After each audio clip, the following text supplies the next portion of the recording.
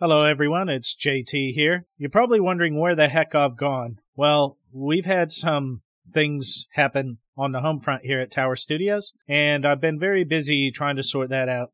I don't want to go into great detail simply because it's got to do with more than just me personally. Yeah, I've had to take some time away, and I'm sorry it was unannounced, but I haven't been online for a few weeks at all. I'm only just getting back to people who've checked in on me and sent me some emails and such in that time. So rest assured, I am okay. Thanks to the people who checked in on me. I've had the next episode of the Betty and Barney Hill series ready and written, and it's been sitting in here on the keyboard for the last 2+ weeks.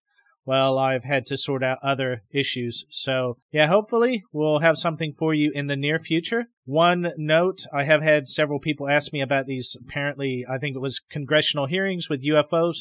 No, I haven't looked into it at all, simply because I've not been online at all. I've not been doing anything in the world of what I usually cover on this show.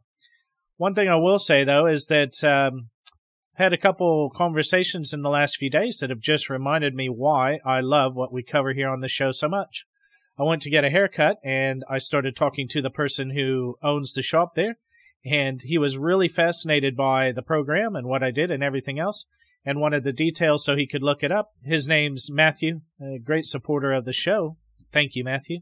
And if anyone here in town, in the Papakura area, ever needs a haircut, go into the Brothers Barber on Picton Street and support Matthew. Thanks, Matthew, for listening to the show and just helping remind me why I love to do it. It's not that I haven't been thinking about you folks, the listeners, and what I do. It's just, yeah, unfortunately, it's been one of those things.